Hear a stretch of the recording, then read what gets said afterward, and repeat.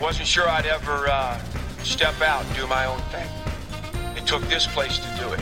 And it is Virginia Tech. This isn't some rinky-dink-ass program. I don't know if I can follow that one up. I'm yelling into the void, and that's what I like doing. Pete, nobody's looking at your tweets. We're going to recruit our footprint, and we're going to work our tails off to bring those Virginia kids to Blacksburg. Those situations are the worst when you are on top of another guy. The relationships are very important to me.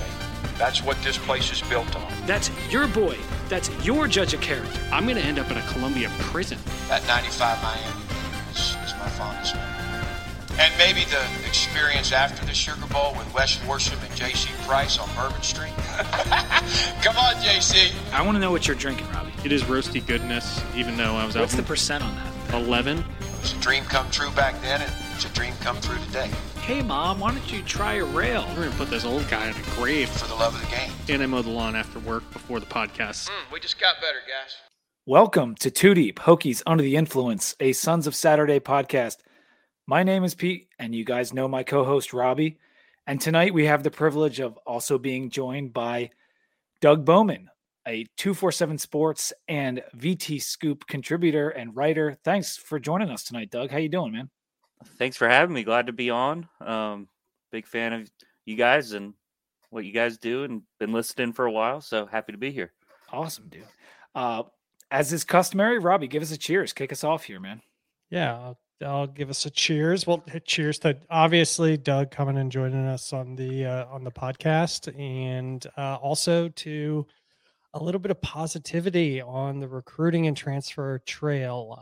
It has been a long 5 years of kind of suffering, I feel, for Virginia Tech fans. And not that we are out of the depths of it, but it feels like we got a bit of momentum, and it feels like a lot of positivity around the program, and definitely filling some gaps here and there that we'll get into with Doug.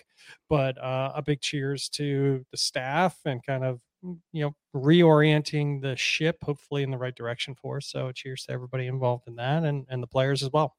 Cheers. It has been a wild couple weeks of recruiting, and we're going to get to all that in detail. We're going to talk a little bit about the blue chip ratio. That's something that Doug wrote about in the last 2 weeks. We're also going to talk a little spring ball with Doug, get into the position groups, drink some beer together. And at the end, Robbie and I are even going to give our initial 2023 season record predictions. So that should be something that you should not pay any attention to, but we're going to do it. And then after our summer previews against the teams we're going to go up against, we're going to redo it before the season. So you'll get that at the end, but I don't want to waste much time because we got a lot of stuff to talk about with Doug. And first of all, this offensive line recruit that we got in the portal, that was one of the biggest things that's happened in this offseason to me, because we've all been waiting to get a commitment on the offensive line because of how poorly they played and just because of the lack of bodies in general.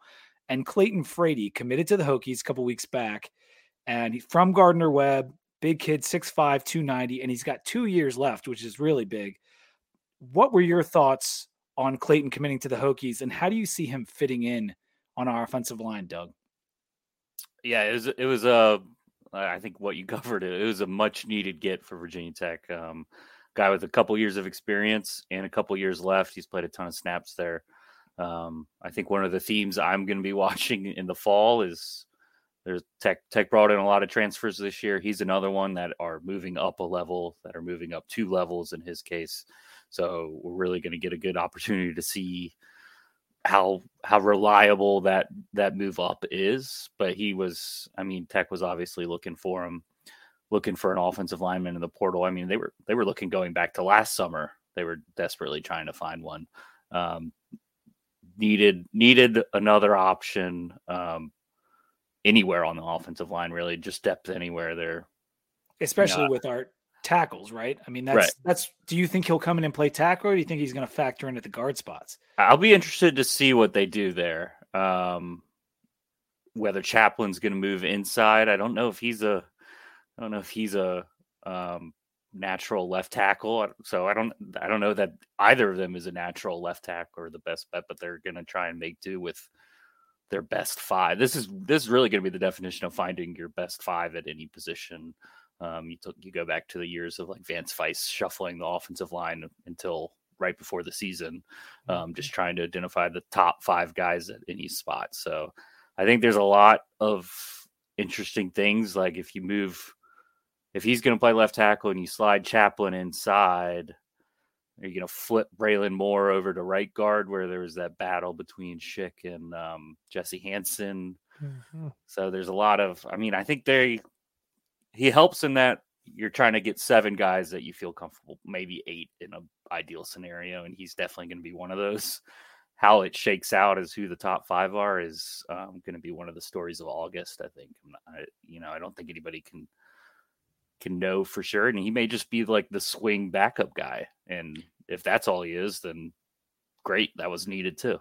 Desperately needed. Rob, did you have any comments on Frady? No, just that you got to get to 7 and hopefully 8. That only covers you from injury. That's not even, getting any depth at the position. That's just in case something unfortunate happens to any players, throughout the season. And I think that's the most frightening part. So, it's positive news, but it is still a grim outlook for the position overall in terms of what they're staring down at. And it reminds me, Doug, your example of back to the Vance Weiss situation when we were dealing with that. And I remember going into the season and we had no clue who the 5 were going to be, and it was just moving people around. And he's like, yeah, I want to make sure everybody's versatile and they can move around. You're like, no, you got nobody. That's what's happening. Yeah, I think the interesting thing about the offensive line picture is it's the exact same as it was last year, essentially, where you're just hoping. Like last year, Tech was lucky to not have a big injury on the offensive line. Like that, Joe Rudolph, they weren't any good at an offensive line, and he still didn't rotate anyone. Parker Clements didn't have an off season with his torn meniscus last year, and he played like every snap at right tackle, no matter what was going on. So, it was the same situation as up until, it's still pretty similar, but they've at least got some help here to give them a little bit. I was hoping when we picked him up that maybe there's a chance he could play left tackle, but what I've read and the way it seems is it's just not going to happen because in a perfect world, a guy with this many snaps being an all Big South, I know he's from FCS, but the size translates.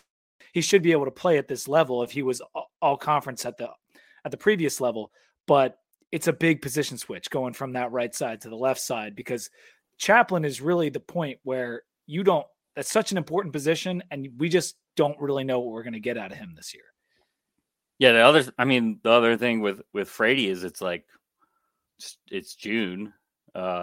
He's not going to, his first practice is going to be August, 4 weeks before the season. You gonna stick him at left tackle, like right up against it and hope for the best. I guess that's the case with any of the spots that he may jump in as a starter at, but left tackle in particular is such a critical position to have some stability and some confidence there. And I kind of lean, I know Chaplin was hurt for the spring game, but I kind of lean towards the guy that at least had, 14 practices in the spring at that spot.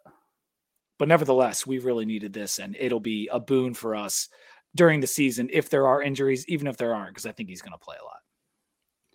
Let's move on to the high.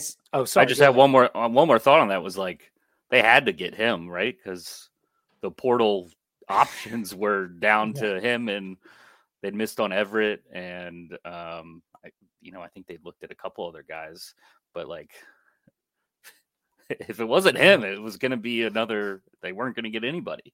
Yeah, there was that kid that was going to visit, but then canceled his visit at the last minute, and it was like, okay, it looks like we got Frady. But I really thought, and there was a lot of sense that we were going to get Everett. Like it felt like we were going to get Everett, and all of a sudden he committed to OU, which it's hard to deny that with the offensive line history they've had. Right. And SEC and big time OU is going to be tough. They're just one of those programs. Yeah, it's kind of like how, and he was a big Tech fan his whole life, right? Like he kind of wanted to come to Tech the first time around, and then he bounces around, whatever. And then the second time around, it's like, okay, now we got a good staff in place. Like, come play here. It's like Mike Trout. Like he's a huge Eagles fan. He's from Philly. you've been a free agent. You don't actually want to play for the Phillies. You like it in LA. So I think the lights shone really bright down at OU, and, that's where he went. So what can you do? But I'm happy to get Frady. In some ways, he's played more than the kid from App State. So he could be better. You never know. The Everett thing just shows you how desperate people are for like decent offensive linemen. Like Everett, like he lost his starting job at App State as a center, and like went to Oklahoma because they had a hole in the offensive line. They needed an offensive lineman, and that's such a valuable position. And it's just like so tough to land like a good offensive lineman because everyone needs them and everyone wants anybody with a pulse who's played a decent amount of snaps. Right. If you've got long arms and you weigh 300 pounds, and it's the second iteration of the transfer portal, like you're in the spring portal, you're going to get some looks because people are desperate. Right. All right, let's move on to the high school recruits because this is where it was a huge weekend. The weekend of 6/10, we got 4 commits in about 48 hours after the weekend ended. And the big commitment was the 4-star Gabriel Williams, but it wasn't the only 4-star on the weekend. We got another one in 4-star cornerback Marcellus Barnes from Chattanooga, 3-star Aiden Lynch, gigantic offensive lineman from New Jersey, and 3-star defensive lineman Andrew Hanchuk from Cleveland. 6 of them are in the top 1,000, and 2 of them are 4-stars. And 4-stars are not something we've seen a whole lot of. And then when we get to the blue chip ratio, you'll see exactly what I'm talking about. But the recruiting class went from the 38th in the country and launched in the top 25 last week. It's since popped down. June is a huge month for commitments across the nation. But Williams was our highest ranked commit in 4.5 years. Since Doug Nestor, he was the highest commit we've got since then. So it was huge. How did that big weekend play out, Doug? I know you got your ear to the ground much closer than we do. Was there a plan for the way these recruits release these commitments? Did the coaches know they were getting all 4 of them before they made their announcement? There was definitely some orchestration there behind the scenes. A lot of times you're waiting on edits, and the school has to kind of weigh their wishes with the wishes of the prospect. They want to go public in their time and get their time in the spotlight and all that stuff. And sometimes they want to go on their birthday and their mom's birthday or something, one of those things. So there's all sorts of variables, and you try and line it up as best you can. But, I think by Sunday night, you were starting to get rumblings of a big result from the weekend. And it was just about, a little orchestrating of how it's going to play out behind the scenes. But I think they were pretty confident they had them before their public announcement. But I don't think they were confident going into the weekend that they were going to get them. Like these weren't like preordained, definite. Like it was, they're coming on campus. Marcellus Barnes is the one in particular. Evan Watkins will tell you, like he didn't come to campus expecting to commit. That was a close by Virginia Tech, which is definitely a positive. Mm-hmm. But the other guys maybe were leaning. And I certainly think like a guy like Andrew Hanchuk maybe was heavily like you get a sense of like they're telling you all the right things and you think you can get them on the visit. But and then from there it's just planning and edits and making sure you see the bat signals go out from everyone on the staff. They're aware of the plan. Oh yeah, the hype was big on that Sunday or whatever. Yeah. I think Evan Watkins had put out like the 1, 2, 3, 4, and it's like, oh, are we getting a 4-star? And someone's like, no, we're getting 4 commits. And so like all this hype is building and whatnot. And it seemed like Gabe Williams was the ringleader, and he has been since then, and trying to recruit other guys to come to Tech. And not only is he the highest recruit in the class, so that kind of like has some weight behind it, but he's also a really big dude. He was just at a really important camp. But everything I heard about the weekend at Tech and what you just indicated is that it was a very impressive weekend to the recruits. They had a great impression on so many guys that they didn't even think they might get this soon. And so do you think with these 2 big 4-star commitments and just the momentum that the perception of VT on the recruiting trail is starting to change a little bit? I think it gives them some, gives other recruits some more belief in what Pry is selling, so to speak. They're the first 4 stars to hop on board, and somebody's got to be the first guys. And Gabe Williams in particular is definitely a really good one to have, given his enthusiasm for recruiting for Virginia Tech at this point, as one of the top prospects in the footprint. I think is a big one for him. Like you're getting really a local kid. I mean, I know he's from Maryland, but that's pretty darn close and right within Virginia Tech's key footprint to get that guy up there in that DMV area. That Maryland with Loxley is always tough up there. Penn State basically has that area, just picks who they want. I think that was just a big get, and especially in June when you've got a lot of kids making decisions and a lot of kids coming down to they've been in the recruiting cycle. If you say the recruiting cycle starts January 1st, let's just throw that out there. They've been the guys getting recruited for 7 months now, and a lot of them are getting ready to make their commitments before the season. So I think getting that kind of buzz from one of the top prospects in the footprint, which Brent Pry has obviously made a big focus, was key. And I think the other thing with the Gabe Williams commitment is like top linebacker prospect, 4-star. If you look at Virginia Tech's coaching staff, like if this coaching staff is not able to land big time linebackers, it's just not going to work. Like Brent Pry was one of the best linebackers coaches in the country. Chris Marv is the defensive coordinator. Sean Quinn coaches linebackers. Xavier DB was one of the best linebackers in school history. Like there's no shortage of resources on staff for linebacker play. And if they were going to continue to struggle to land those big time linebackers, that was going to be a big red flag, but that's not the case there. With the big push that they were making on in-state and with the high school coaches and getting familiarity with all of them, making sure that they were in touch with all the schools, I bought into it in all regions, except I was a little bit skeptical of what was going to happen in the DMV, like in Northern Virginia and in Maryland, and just because of what's happened at Maryland and with what Loxley has done and how well they've been recruiting, and Penn State really just forcing itself into that area.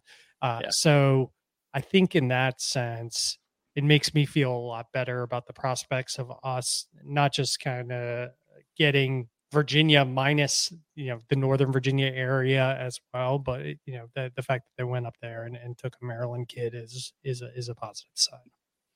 Yeah, and the point about the linebackers is such a good one. And they were joking about it on the TSL podcast. Like, how many times did Pry drop Micah Parsons' name during the recruiting process for any of these guys, whether it's Chris Cole, Gabe Williams?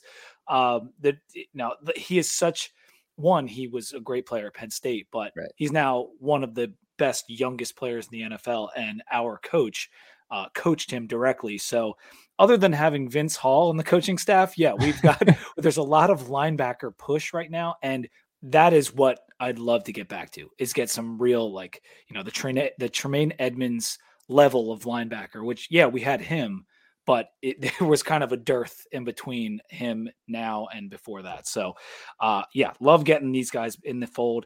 Are there any other names we should be keeping our eye on going forward into the summer, into the winter, of recruits, targets that this staff is really high on and is trying to get in the fold? I think there's a couple coming up this weekend that should. I don't know if they're going to make their decision this weekend or in July or anything, but Keelan Adams is wide receiver, and Gerard Johnson, defensive end. Those are two. I believe they're both 4-stars, or Johnson's like a composite 4-star, whatever you want to call it. But Adams, their Tech is going head to head with South Carolina and Bama, and getting a visit this weekend, I believe, from him would be a big time get. And then Johnson's a defensive end. He's one of the few. I think he's number 6 player in Virginia, so he would be Virginia Tech's top recruited commit from the state of Virginia. Wow. Immediately if Tech were to get him, and he's down to Tech and UVA. He's one of the rare head-to-head battles. That's bizarre. Yes. Right? It's rare. It's like Keyshawn Burgos was a guy that probably flipped right after he started, but that's been it for like Tech UVA battles. There's a couple other ones I feel like in this cycle, but he's the big one that I think most have been considering him a UVA lean, but he didn't pull the trigger on his visit there, which was fairly recently, whether it was last week or the week before. So Tech's getting a crack at him.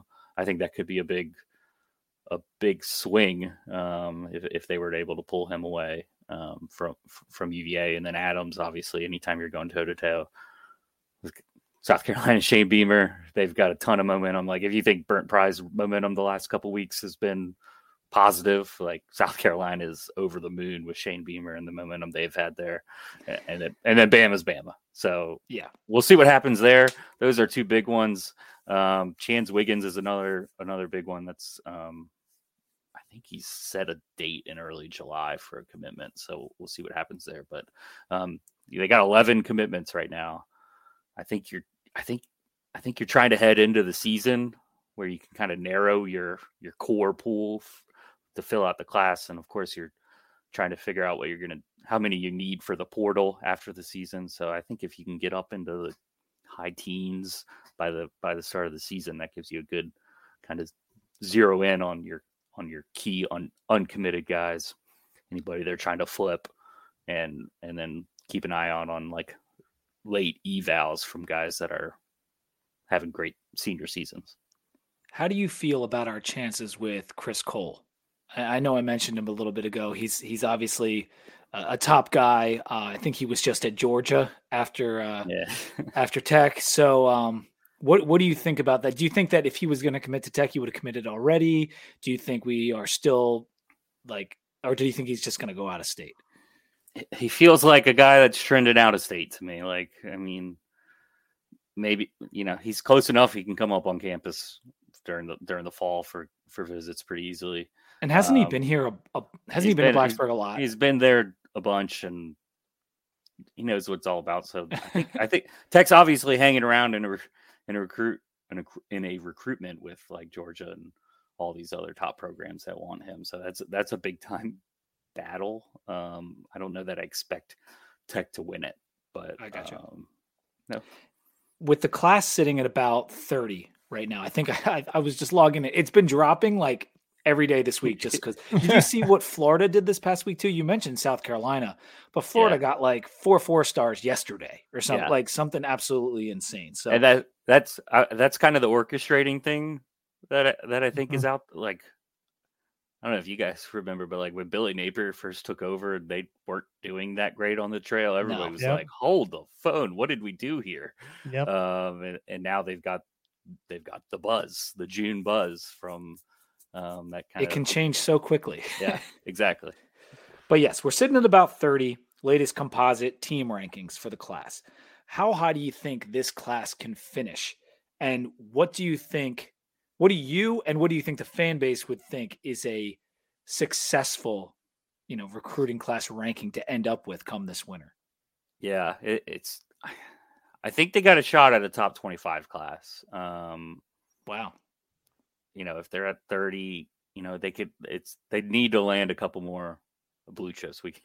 I think we're about to get into the blue chip discussion, but like that's the key. That's the key for me. I think 2 is more than they had last year in the class, or was it? Yeah, couple at the end of. Well, they just had Ganem, right? Right. Yeah.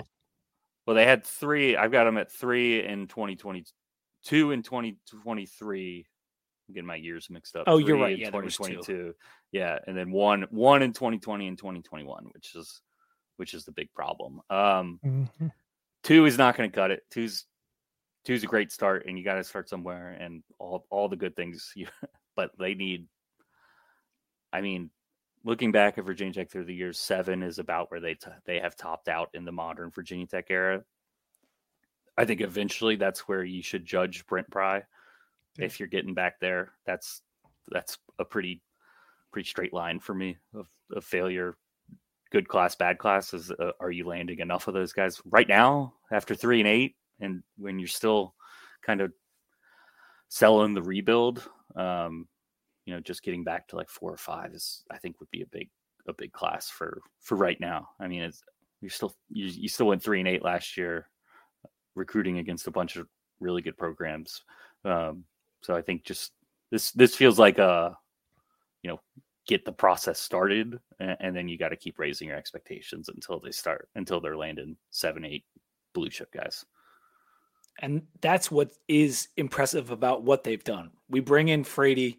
I know he, might not be from a big time conference or something, or an FBS guy, but like, we were terrible last year, and that was probably our worst position last year, and you still were able to bring him in.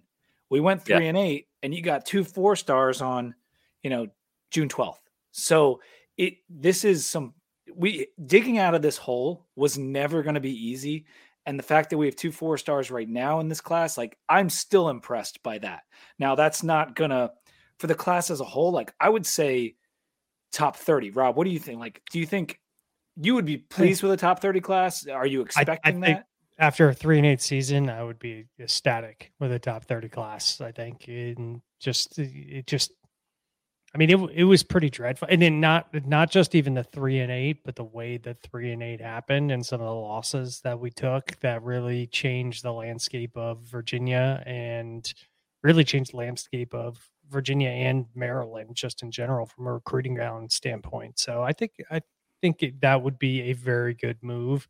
And we talked about the linebacker. If we make some inroads at some positions that give us comfort that there's always going to be, not always, but generally a fallback for the defense where Pry's going to be able to pull people in at the positions that he should, then I think we can really feel like we're leaning forward, moving on with that was the Torian Gray thing, right? Like, we could always pull a couple of solid DBs because we had Torian back there, and even Bud with the linebackers. But you're right, getting into those comfort zones where, hey, maybe it's going to be wide receiver with Fontel Mines. Like, we just brought in 5 of them last cycle. We're in the mix for a couple more this time. Maybe it'll be that, but that's a good point, Rob. I thought that was you kind of touched on it, the big thing about the Marcellus Barnes commitment, defensive back, 4-star, wasn't like a lock before he visited. So they closed him at a position that Tech loaded up on just a few months ago. Like, they brought in 5 defensive backs last class alone. So it's not like there's not obvious playing time that they're just saying, like, look, it's not defensive tackle where they're just like, look, there's gobs of playing time here. So I thought that was a noteworthy recruiting success of, like, number one, you're closing a blue chip guy who wasn't fully expected to pull the trigger that weekend. But number two, you're doing it in a position that you've got numbers at already that isn't, you're not selling, like, come in and play. Yeah. And I mean, part of the reason we have the problem with Penn State and taking our guys is because of Coach Pry. And so eventually you would hope that would start to swing the other way. And the closing thing is huge because it's something that they always talked about with the Fuente staff. Like, closing was so hard ever since Chuck Canner left and those recruiting rankings fell off a cliff. We had not been able to close high-end guys. And seems like we just did it pretty quick here with the Barnes commitment. And now we get another huge weekend coming up, and I can't wait to see what happens. Hopefully we'll have a couple more this time next week, but let's take a moment to talk about our sponsor before we get to blue chip ratio and some other questions for Doug. The Two Deep Hokies Under the Influence podcast is brought to you by Prize Picks. Prize Picks is the only daily fantasy app that allows you to make plays with our very own Hokies players. So come this fall, you're able to get some action on Jalen Lane's receptions, maybe Bashal Tutin's yards, our quarterback's TD numbers. But in the meantime, you can make plays on golf. We just had a crazy U.S. Open, MLB. The summertime, there's lacking, but you can always get some money in your pocket with these Prize Picks plays. So download the Prize Picks app today. Deposit match up to $100. Memory lane, all one word. Prize Picks, daily fantasy made easy. Right now, I need to know what you boys are drinking. Rob, what you got over there? I don't know if either of you guys watch The Witcher or have watched The Witcher on Netflix. So I know what it is. Yes.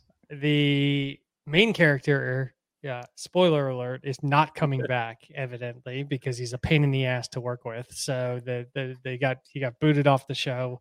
But Gerald's Gold is what I'm drinking. It's a non-alcoholic Hoppy Hells beer with a sweet ass can that's I love, and the show was awesome. I'm still excited for it to come back. Show us the It's can. going to be let's see. There you go. Yeah, it's pretty sweet. So for non-alcoholic, it's pretty good health. I gotta admit. So I'm doing it just for you, Pete. I know you want to. I gotta spread the love beyond just IPAs and stouts. So I'm into your style of beer here. I love a good Helles lager, so I appreciate that, Rob. Doug, what are you drinking? I've got a West Coast Baby Falcon from Triple Crossing in Richmond. Nice. I actually went there today because they got me on Instagram talking about their Space Falcon. And I showed up there and it was sold out. So I was like, I guess I gotta go with this. So it's a little West Coast IPA.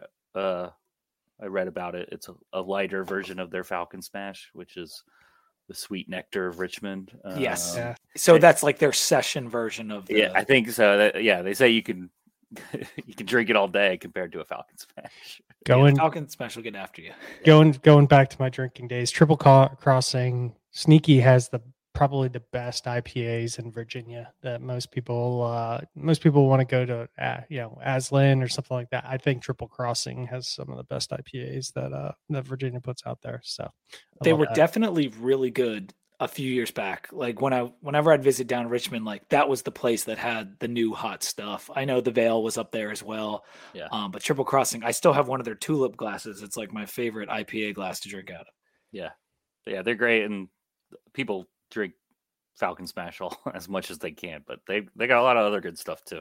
So I am drinking the Voodoo Ranger Fruit Force. This is like a super weird beer. I actually saw it in the store and like tweeted it out maybe 4 months ago. Be like, and I think I did the Austin Powers like, how about no? Like because it just looked so lame. And someone was like, that's actually kind of good. It's called a Fruit Punch IPA.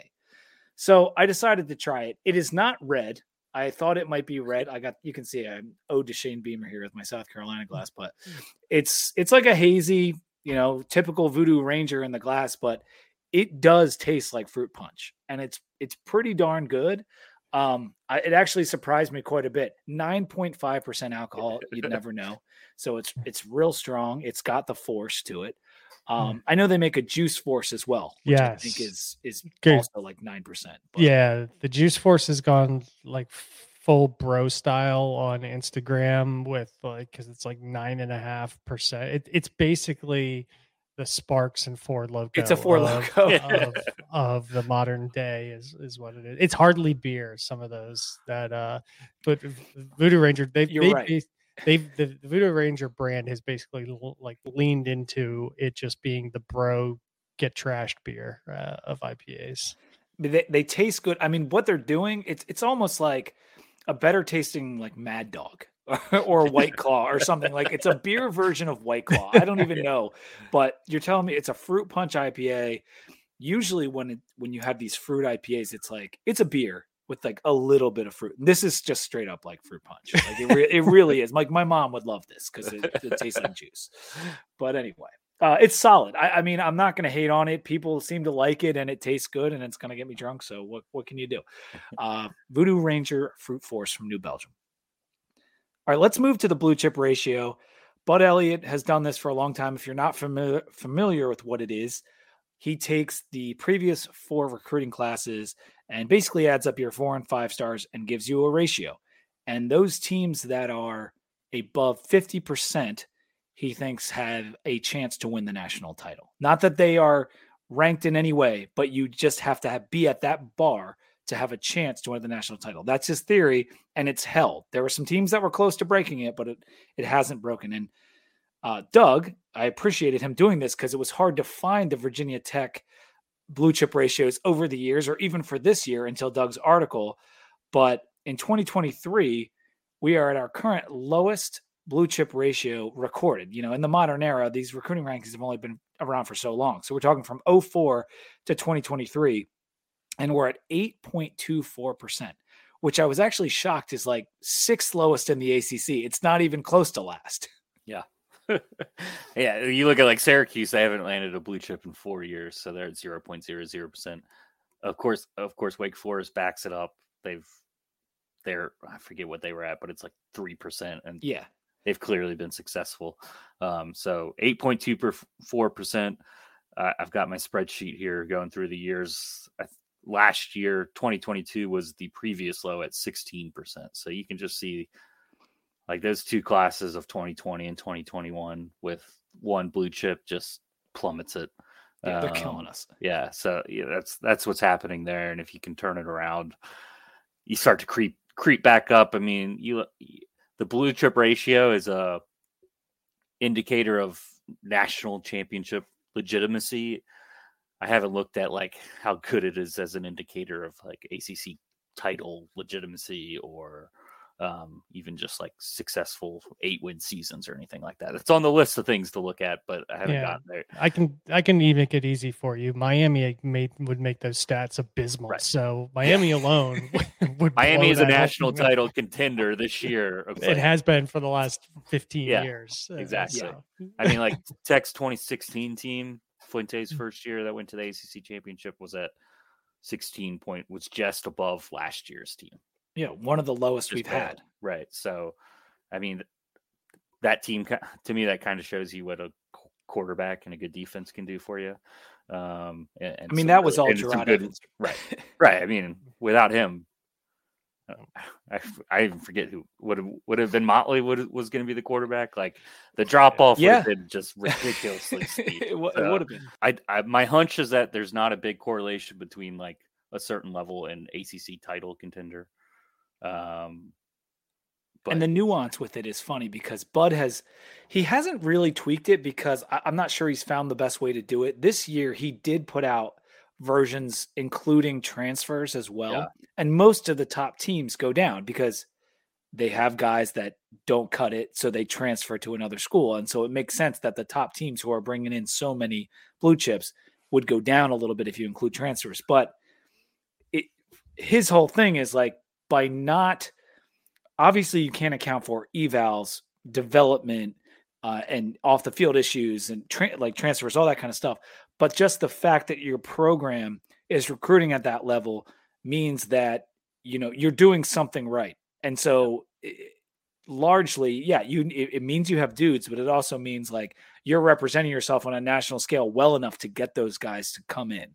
Yeah. And so it speaks to a lot of things. I was curious. I see we've been at, 25, 28 in 2020. Like that 2020 team was so loaded up, man. Like it really, I know COVID screwed things up. And we even had Khalil Herbert, who wasn't even included in that high calculation, who was the best player on the team. Yeah. Was it Darrisaw on that team? Yes. He wasn't in it. 2-star. Blackshear's an NFL running back. He was on it. Yeah. You can go back through that 2020 roster and just shake your head about what happened. And there's like you said, COVID played a big part of it, but there was a lot of missed opportunity with that roster and what could have been. But going back to where my question, like in the early mid 2000s, we were around 30.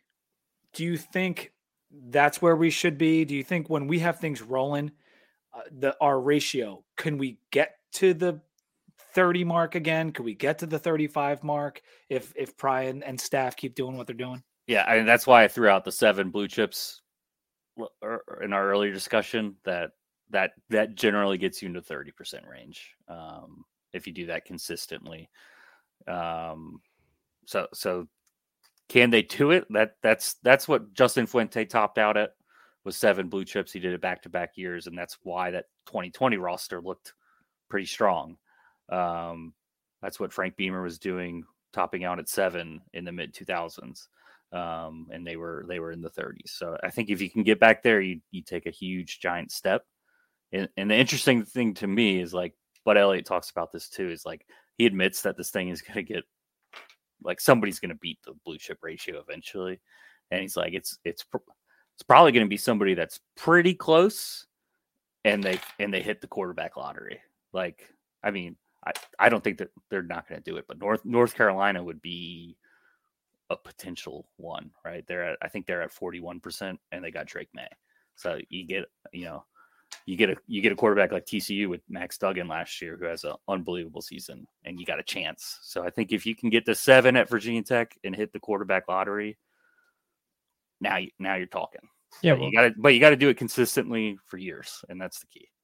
Because TCU would have blown it up, right? I'm assuming, pretty badly. But even that is I know it's held true, but it's an anomaly, right? It's 1 year, and if in any sport, if you can come up with a stat that's held 14 out of 15 years, that's incredible. Anybody would be, amazed from a statistic standpoint to have something that's held up that. So even if it did get toppled 1 year, I don't think it's really going to change the trend anytime soon. I think the transfers have more likelihood of changing the arithmetic, I think, than anything else. Yeah, and that's what everybody says, and that's what Bud is readily basically like, yeah, I'm trying to figure it out, but like we have 20 plus years of high school recruiting data on how valuable 4-stars are, and it's like they just started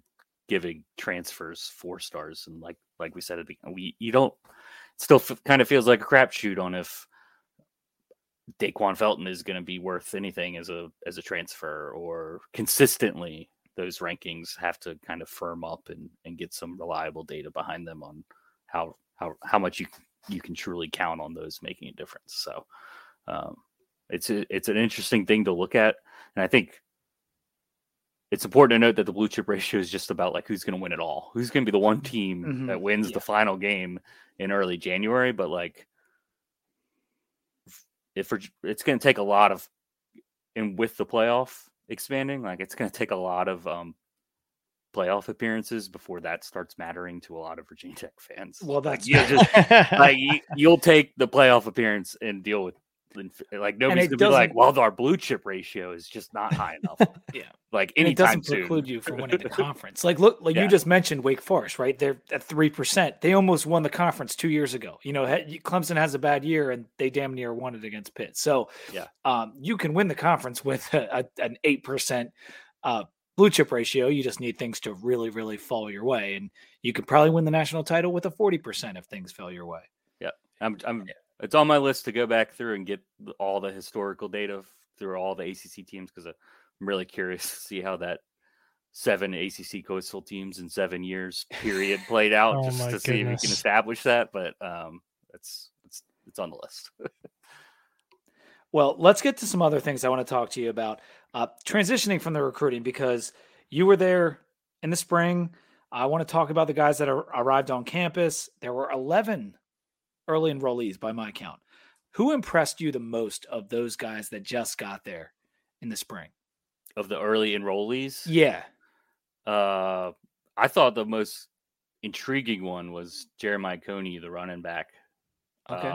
That's not a position that I expected him to be a early promising one. Like, I didn't expect that at all. Like, there's no playing time available at that position. He was a late ad from Hermitage, not a highly recruited guy, not a highly ranked guy. And I thought that was really interesting how he was definitely, like, they really liked what he was all about at running back. And like, I still don't think he should play, or, I mean, I think they should redshirt him. Maybe he gets 4 games or whatever, but that was really interesting to me, given what they did at running back, where they got Malachi Thomas coming back, hopefully healthy, and then adding Bashal Tootin, and they just kind of kept talking about Jeremiah Coney as like a guy that's really impressive. And even that started with the workout warrior stuff too. I mean, yeah, it was early. He was an early guy that they were like. I saw that Aiden Green, he got a bunch of accolades at some point, and I think Cotman was a contributor. And the interesting thing about DB, and we'll talk about this in a minute, there's going to be opportunity there to get in the 2 deep as a freshman. And do you think Cotman will be one of those guys? Yeah, that's one of the things you mentioned, Torian Gray. He was always playing guys early, like Cam Chancellor, like if you're the 3rd or 4th corner, you can play early. Brandon Faison. Brandon Faison like steps right in. I mean, you can play early as a true freshman at corner. Mansour Delane last year didn't practice much at all in August. So that's a spot that I definitely think someone could crack the 2 deep pretty quickly. And certainly Kottman as the one DB. I think he was the only DB of that group to enroll early. The rest of them are coming in the summer. So, well, Mose, but he was playing safety. Right. And that's another one. That's another one that's like, that's partially because the safety position is extremely shallow right now, but partially because he stepped in right away and was ready to go.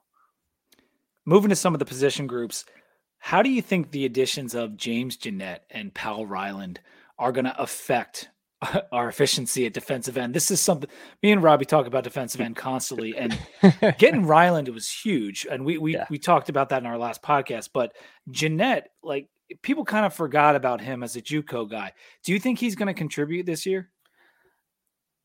I'm going to be really interested to see what kind of that first impression he makes in August, because we kind of heard conflicting things. I've heard that they expect him to play at some level, but I've also heard the opposite. So, like, I don't know what to expect. I mean, he's a JUCO guy, played a little bit at William & Mary, and then went to JUCO. It's really hard to get a grasp of what level he's coming in at, but we've definitely heard that they think he could play right away. Certainly, I think there's opportunity for somebody else to emerge at defensive end, and he's got the tools. I mean, 6'5", long defense. That's prototypical promising defensive end. So yeah.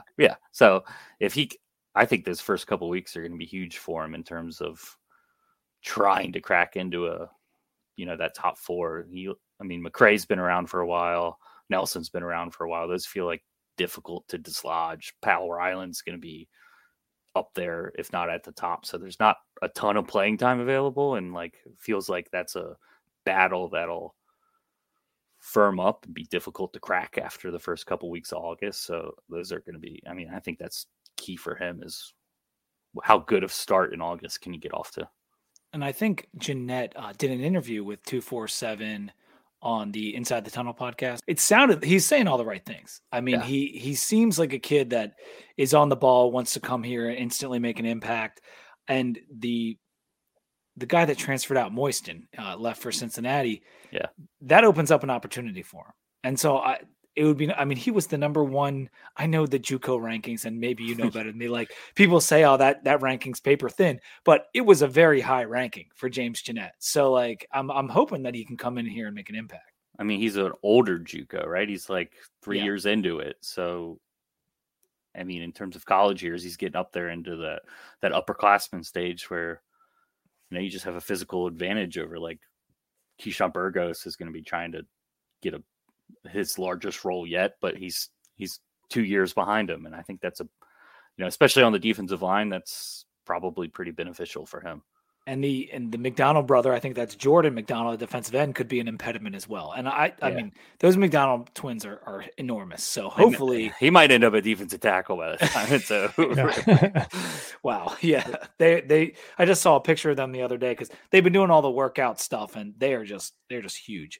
I think on my my tombstone is going to say, it's going to be loving father, husband, and still looking for an edge rusher that can finish. That's going to be the whole thing. Ever since Daddy Nicholas's lobster hands, we've been ever since lobster hands is still looking for an edge rusher that can finish. Yeah. That's by far the biggest, if you're looking at Tech's defense, if you can just get the quarterback on the ground a little bit more, it would be such an impactful boost for the rest of the defense, obviously. But and that's something they just haven't had for a long time. It's been so lacking. And even when guys like Garbutt have played well, they have a hard time staying healthy or staying consistent. Barno, year 2, what happened to him? We'll still never know. Let's move on to some of the other positions. You talked about this with Bud Elliott on the summer school series. One of my favorite things that Bud does every summer. But after everyone gets there this fall, Stone Snyder's there and everything, which position will you have the most confidence in going into the 2023 season? I think it's the corners. I think Delane, obviously, coming off a big year. Dorian Strong, people kind of forget about how good he was. Like, he was a pretty darn good cornerback early in his career, and then he gets hurt last year and misses most of the year. That's a big addition.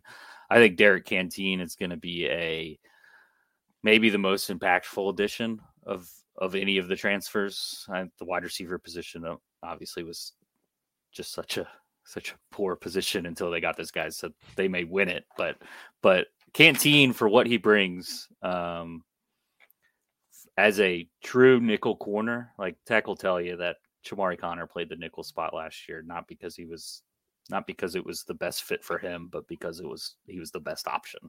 And I think upgrading that spot where they can truly play a confident nickel defense with a guy like Canteen, or whether Strong slides in there, Delane's, whatever they want to do, like having that three true corners to defend slot receivers and stuff like that. Like, I remember writing those game previews and be like, I don't know who's going to guard Josh Downs in the slot against Carolina. Like, it was a scary proposition. It was a clear mismatch every single week. And they just had to deal with it as best they can. And I think that was a big time upgrade to be able to go get him.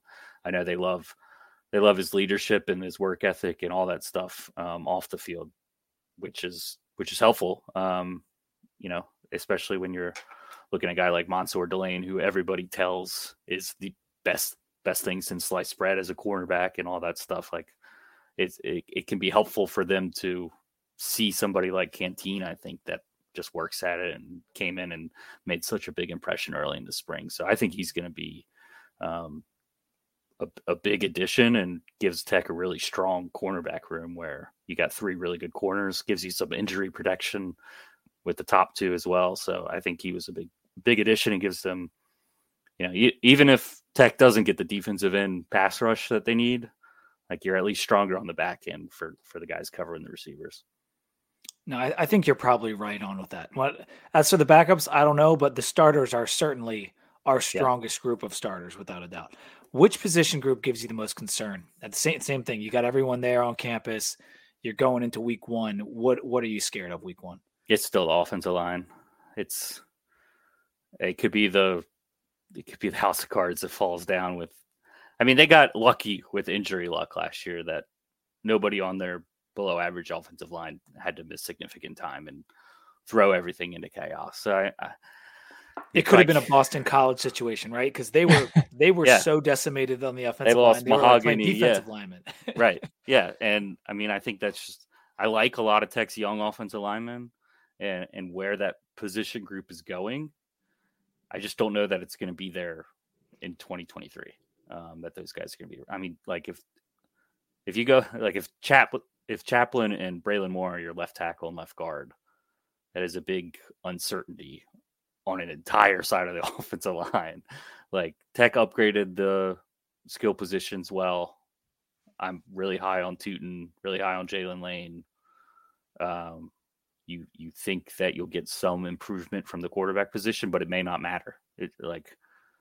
I always go back when I talk about the Tech offensive line. It's like, we saw what a horrible offensive line did to the Florida State program for literally years. It took them, and they were just awful because it's a half a decade. It was almost 7 years, I think, maybe in total. And that's how precarious it is, where you're just not going to be able to compete without a strong offensive line. And I like what Parker Clements, how he finished last year. If he's healthy, Caden Moore, he's the most experienced and probably the best, or the guy you feel most good about. But the rest is just like, hopefully they're able to compete at like a average ACC level right away, right now. But Chaplin still's only played 28 snaps against Liberty. It's hard to be confident about that group. You're right on about turning a program around with a bad offensive line is so difficult. Penn State went through those struggles with Hackenberg. You just mentioned the Florida State example, which is a prime example. And even Clemson, when they were coming up under Dabo, they had the quarterback and they had, Sammy Watkins. It took them a little while to get good enough on the lines to start whipping people. And so it's going to be challenging. Do you think the Crook change will help suit the skill sets of the guys we have better than maybe what we had with Rudolph last year. Yeah, I know people like to hate on Rudolph now. I still think he was a really good offensive line coach and would have had a lot of success at Virginia Tech given the time. Crook seems good. He's a prototype. He's like spitting, like everything about him exudes offensive line coach. And it sounds like they're off to a good start there. That's going to be an interesting thing to watch, given that he came in 3 days before spring practice started, right. And I don't know how truly effective that spring practice development wise could have been. That's a question going forward that you have to think about. So I don't know. I think it's up in the air on whether Crook is an immediate upgrade or even a long-term upgrade over Rudolph, Rudolph is the resume still speaks for himself, and he just got, Notre Dame comes calling. It's going to be hard to turn down. No doubt about that. And it wasn't a knock on Rudolph so much of, sometimes coaches work better with different players, and maybe our players would be more suited to the scheme that Crook's going to run. I certainly hope so, because it was so bad last year. And it didn't really improve much, especially in the pass game. The run game did get a little bit better as the year wore on, and hopefully it does. One more question before we cut you off here. And honestly, we've already kept you too long, but we do appreciate it. Leaving the offensive line out of the equation, which group has the biggest drop off between the starters and the backups? So you can't choose the offensive line. Where do you feel really good about the starters, but the backups, you really know nothing? I think safety is an obvious one. I think you feel, Mose Phillips has a bright future. I just don't know whether he's ready to go as a true freshman. Coming in in the spring clearly helps. And then I think the other backup there is Jalen Jones, who was a wide receiver until yesterday. So that's concerning to me. I wonder if there would be a little shuffle the deck of Canteen or Delane sliding over as the true backup safety if one of those guys went down. Just trying to make the best of your 4-man lineup there in the secondary. So that's one spot that I think is a big time question mark if Stroman or Peoples gets hurt. It could the difference in level there could be stark. And then I think you're still looking at wide receiver there. Jennings, Lane, Felton, much needed additions right at the top of the depth chart, but I'm not confident on many of the guys below them at this point. I think if they stay healthy and all that, I think they're going to catch a ton of passes and be extremely productive, at least compared to last year, and really help Virginia Tech's offense. But below them, I don't know if DeJuan Lofton is ever going to take that step. I haven't heard anyone mention him since last year. So right, so it's that's Tucker Holloway is encouraging. Yes, for sure. But that question I just asked you, the drop off, you could pick 4 different positions. Yeah. You could pick wide receiver, you could pick safety, you could pick corner, you could pick linebacker. You could pick offensive line, but I didn't even let you pick that one. Yeah. And linebackers is a dark horse, quietly just a giant concern. You don't know who's going to be the Mike linebacker right now. It could it could be really exciting and it could be really good. Yeah. But it's also a big unknown because there's a lot of different bodies in there and you're not quite sure where the positions are all going to shake out. Yeah. And they were banged up all spring. McDonald, Yes. I forget which one's the linebacker, Jordan or Jaden. I think it's Jaden. He was banged up. Jaden Keller has bounced between the 2 positions. Lawson, you feel really, really, really good about. But is he a finished product yet? I don't know. Tisdale missed most of his. There's just so many question marks there. And feel like anytime you're going to enter August, not knowing who your Mike linebacker or not, maybe they strongly are leaning somewhere and we just don't know it. But you want someone to grab one of those positions by the horns. And even Jenkins, who's been solid the last couple of years, he can only be on the field so much, depending if you're playing a nickel corner or whatever else. So not knowing who the Mike is when it's one of the two linebacker positions is interesting. Will it be Stone Snyder? Will it be one of the guys that's already been here? Will it be Tisdale, who's not really been a Mike? It is a low key dark horse, scary spot. You're right. Yeah. At least we have some competition there with the wide receivers. Those three transfers walked out of the bathroom stall and took the starting spots. Like, it was like they showed up. It was like stretch. You're the starters. All three of you. I forget. Wow. I forget when it was. It might have been at the recruiting night in Richmond when they hosted all the high school coaches in the Richmond area. We were there, and I can't remember but I was talking to Pry and I was like, how does that first team meeting in January go when you walk in and there's 8 new transfers and everyone in the room knows that those 3 wide receivers are immediately starters. And it's like, how do you even it's a very miniature version of what Dion did. Yeah. Having to introduce what'll be 50 guys coming here. But the Dawan Lofton, me and Rob talked about it on the podcast a couple weeks ago. Like, I'm surprised he didn't transfer. Like, when you bring in those 3 wide receivers, which are clearly like meant to take your spot or at least compete for it heavily, I'm very surprised he didn't leave. And hey, if he battles it out and tries to beat them out, kudos to him. I hope he does.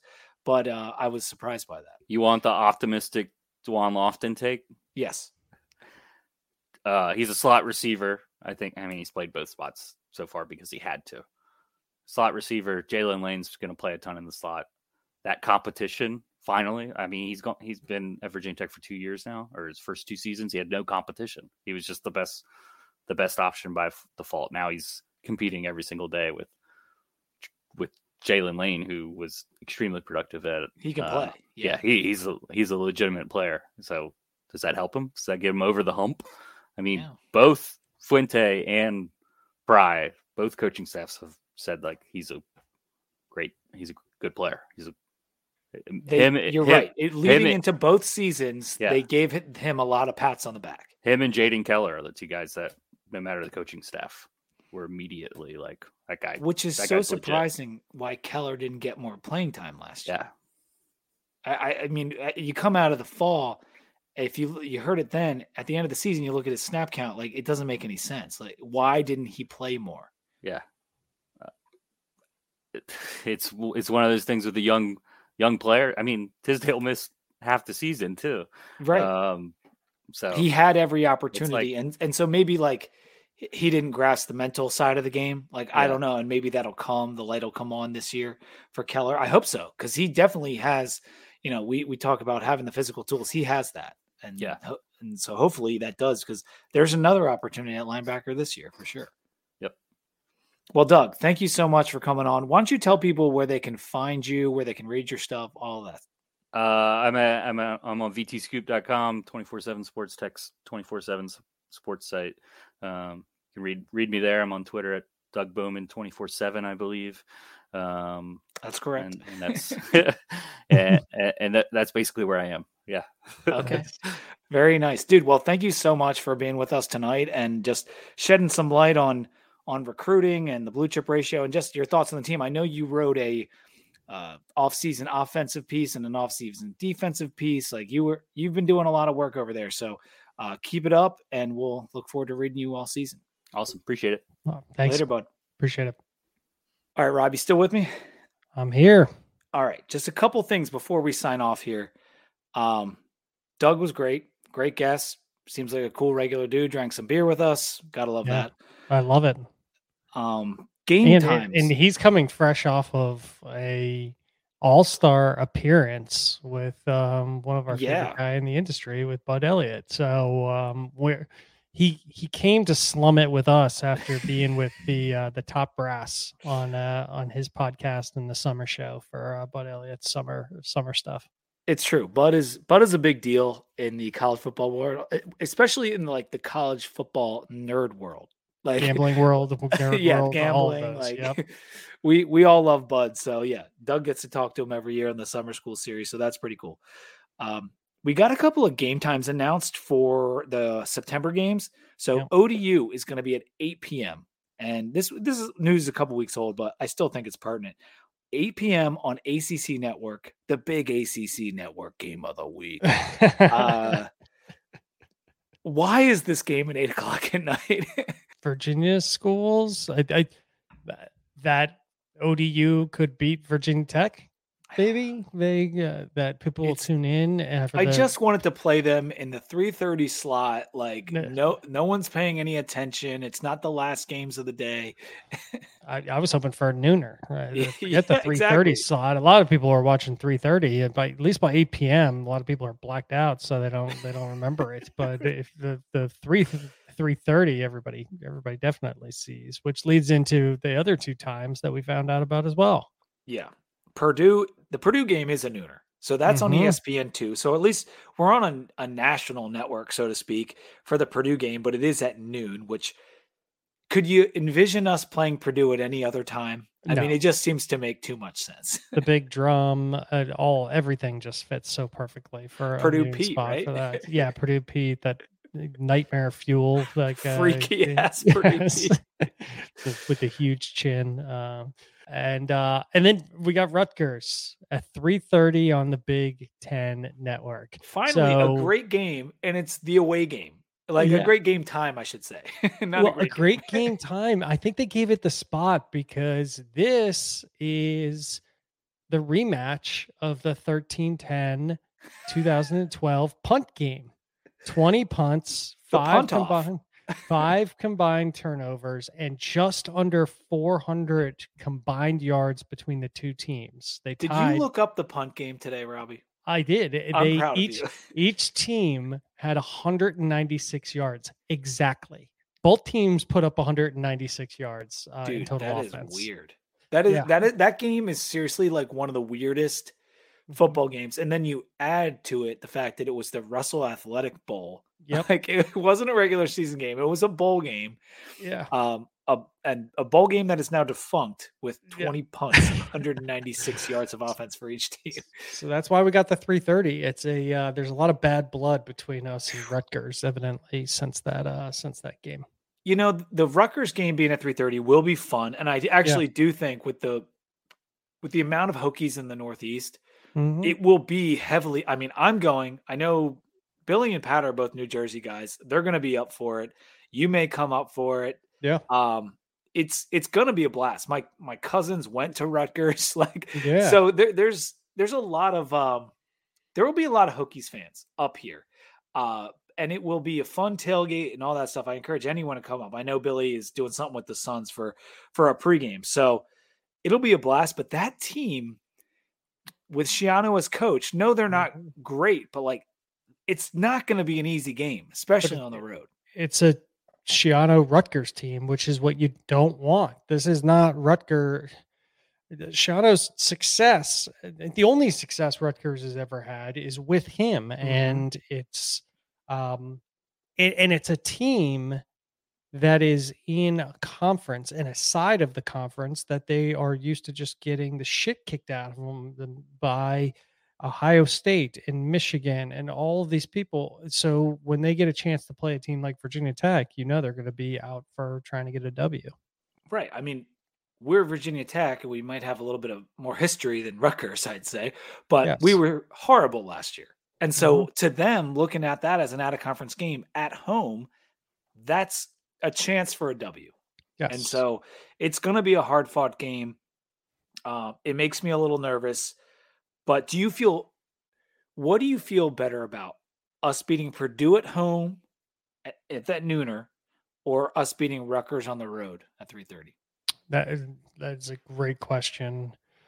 Purdue can give people fits. I was in the stadium when they almost beat Ohio State, and Ohio State played for the national championship that year. They give Ohio State hell sometimes. Yeah, Purdue can be salty, but I think Virginia Tech will be okay against Purdue at home. It's usually not the first time the team doesn't lay down when it's the first time of playing somebody at home.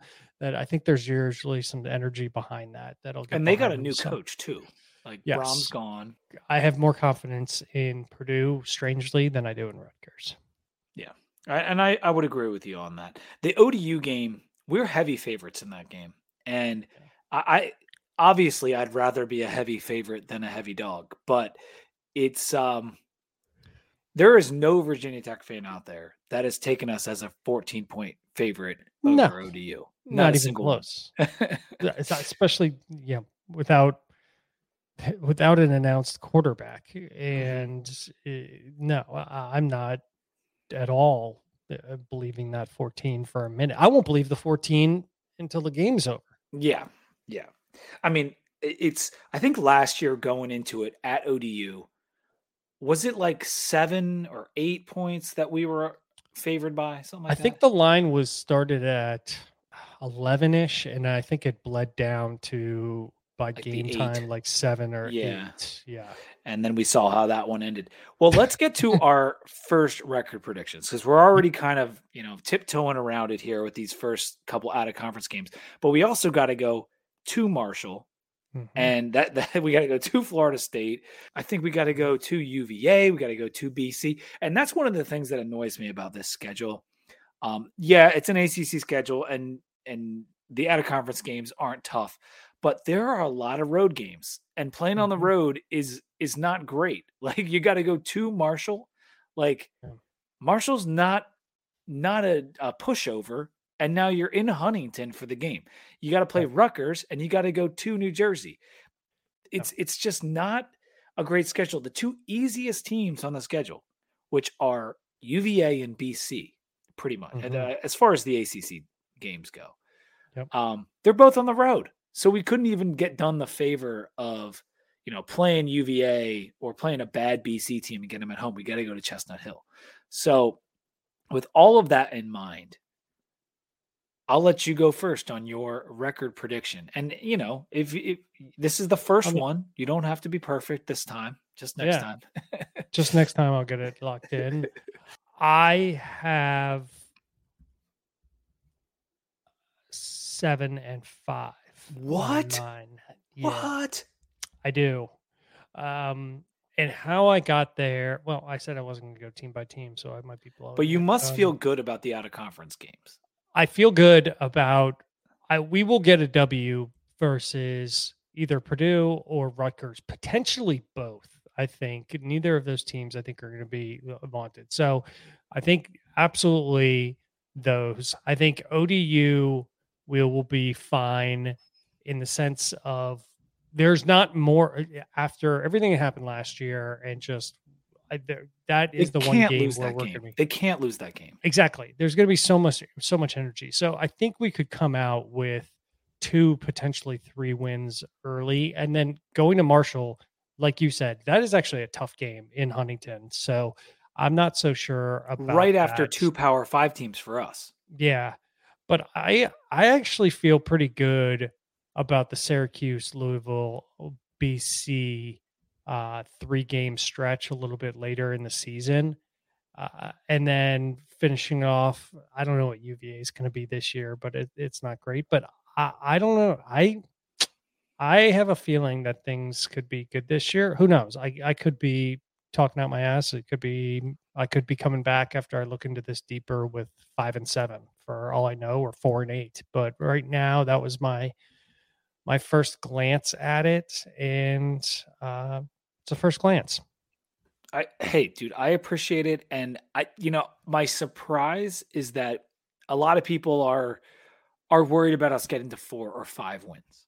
And so you putting down 7, coming out hot, it took me back. I've been bouncing back and forth for like 3 months between 5 or 6 wins. That I'm not going to go 7, but I have been waffling between 5 or 6. I think last year we were probably at least a game better than the 3-8 record. I thought we could have at least finished 4-7. We didn't play a complete season. So anyone who's saying, 3 wins. Yes, we got 3 wins. We only played 11 games. Correct. And so would we have beaten UVA? I don't know, but I like our chances in winning that game. This year, UVA, they're terrible. We've owned them for the better part of 20 years. To me, that's a win. The BC game at Chestnut Hill terrifies me.